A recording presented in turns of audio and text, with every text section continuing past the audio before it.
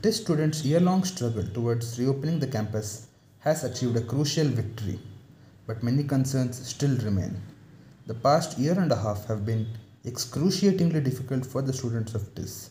The student community had been in a state of severe hardship and apprehension over the highly exclusionary online mode of learning and the quality of education offered through it.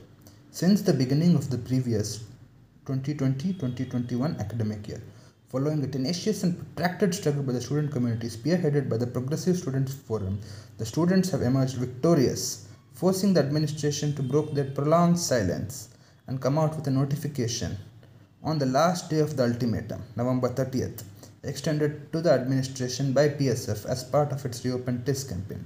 This is a significant victory for the students, and we salute the student community for the unity and resilience. We also extend our appreciation to those faculty members who stood by the student community in this struggle. While PSF welcomes the notification by the administration dated November 30th, it must also be underscored that many important concerns still remain unaddressed. Some of these include, but are not limited to, lack of clarity on the reopening status for first year masters and final year MPhil students, access to the library for all, lack of clarity on available hostels and accommodation facilities, lack of clarity on whether the administration will conduct a vaccination drive for students and employees.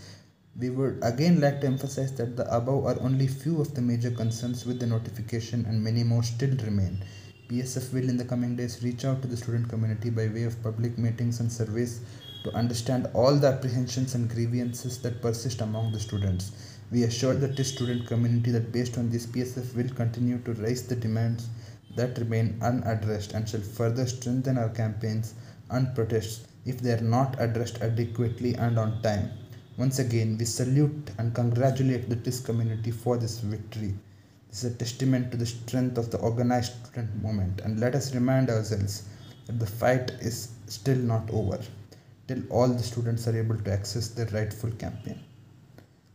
Red salutes. Student unity, long live. Released by Fatima Sultana, General Secretary PSF, and Meera Suresh, President Acting PSF, on 1st December 2021.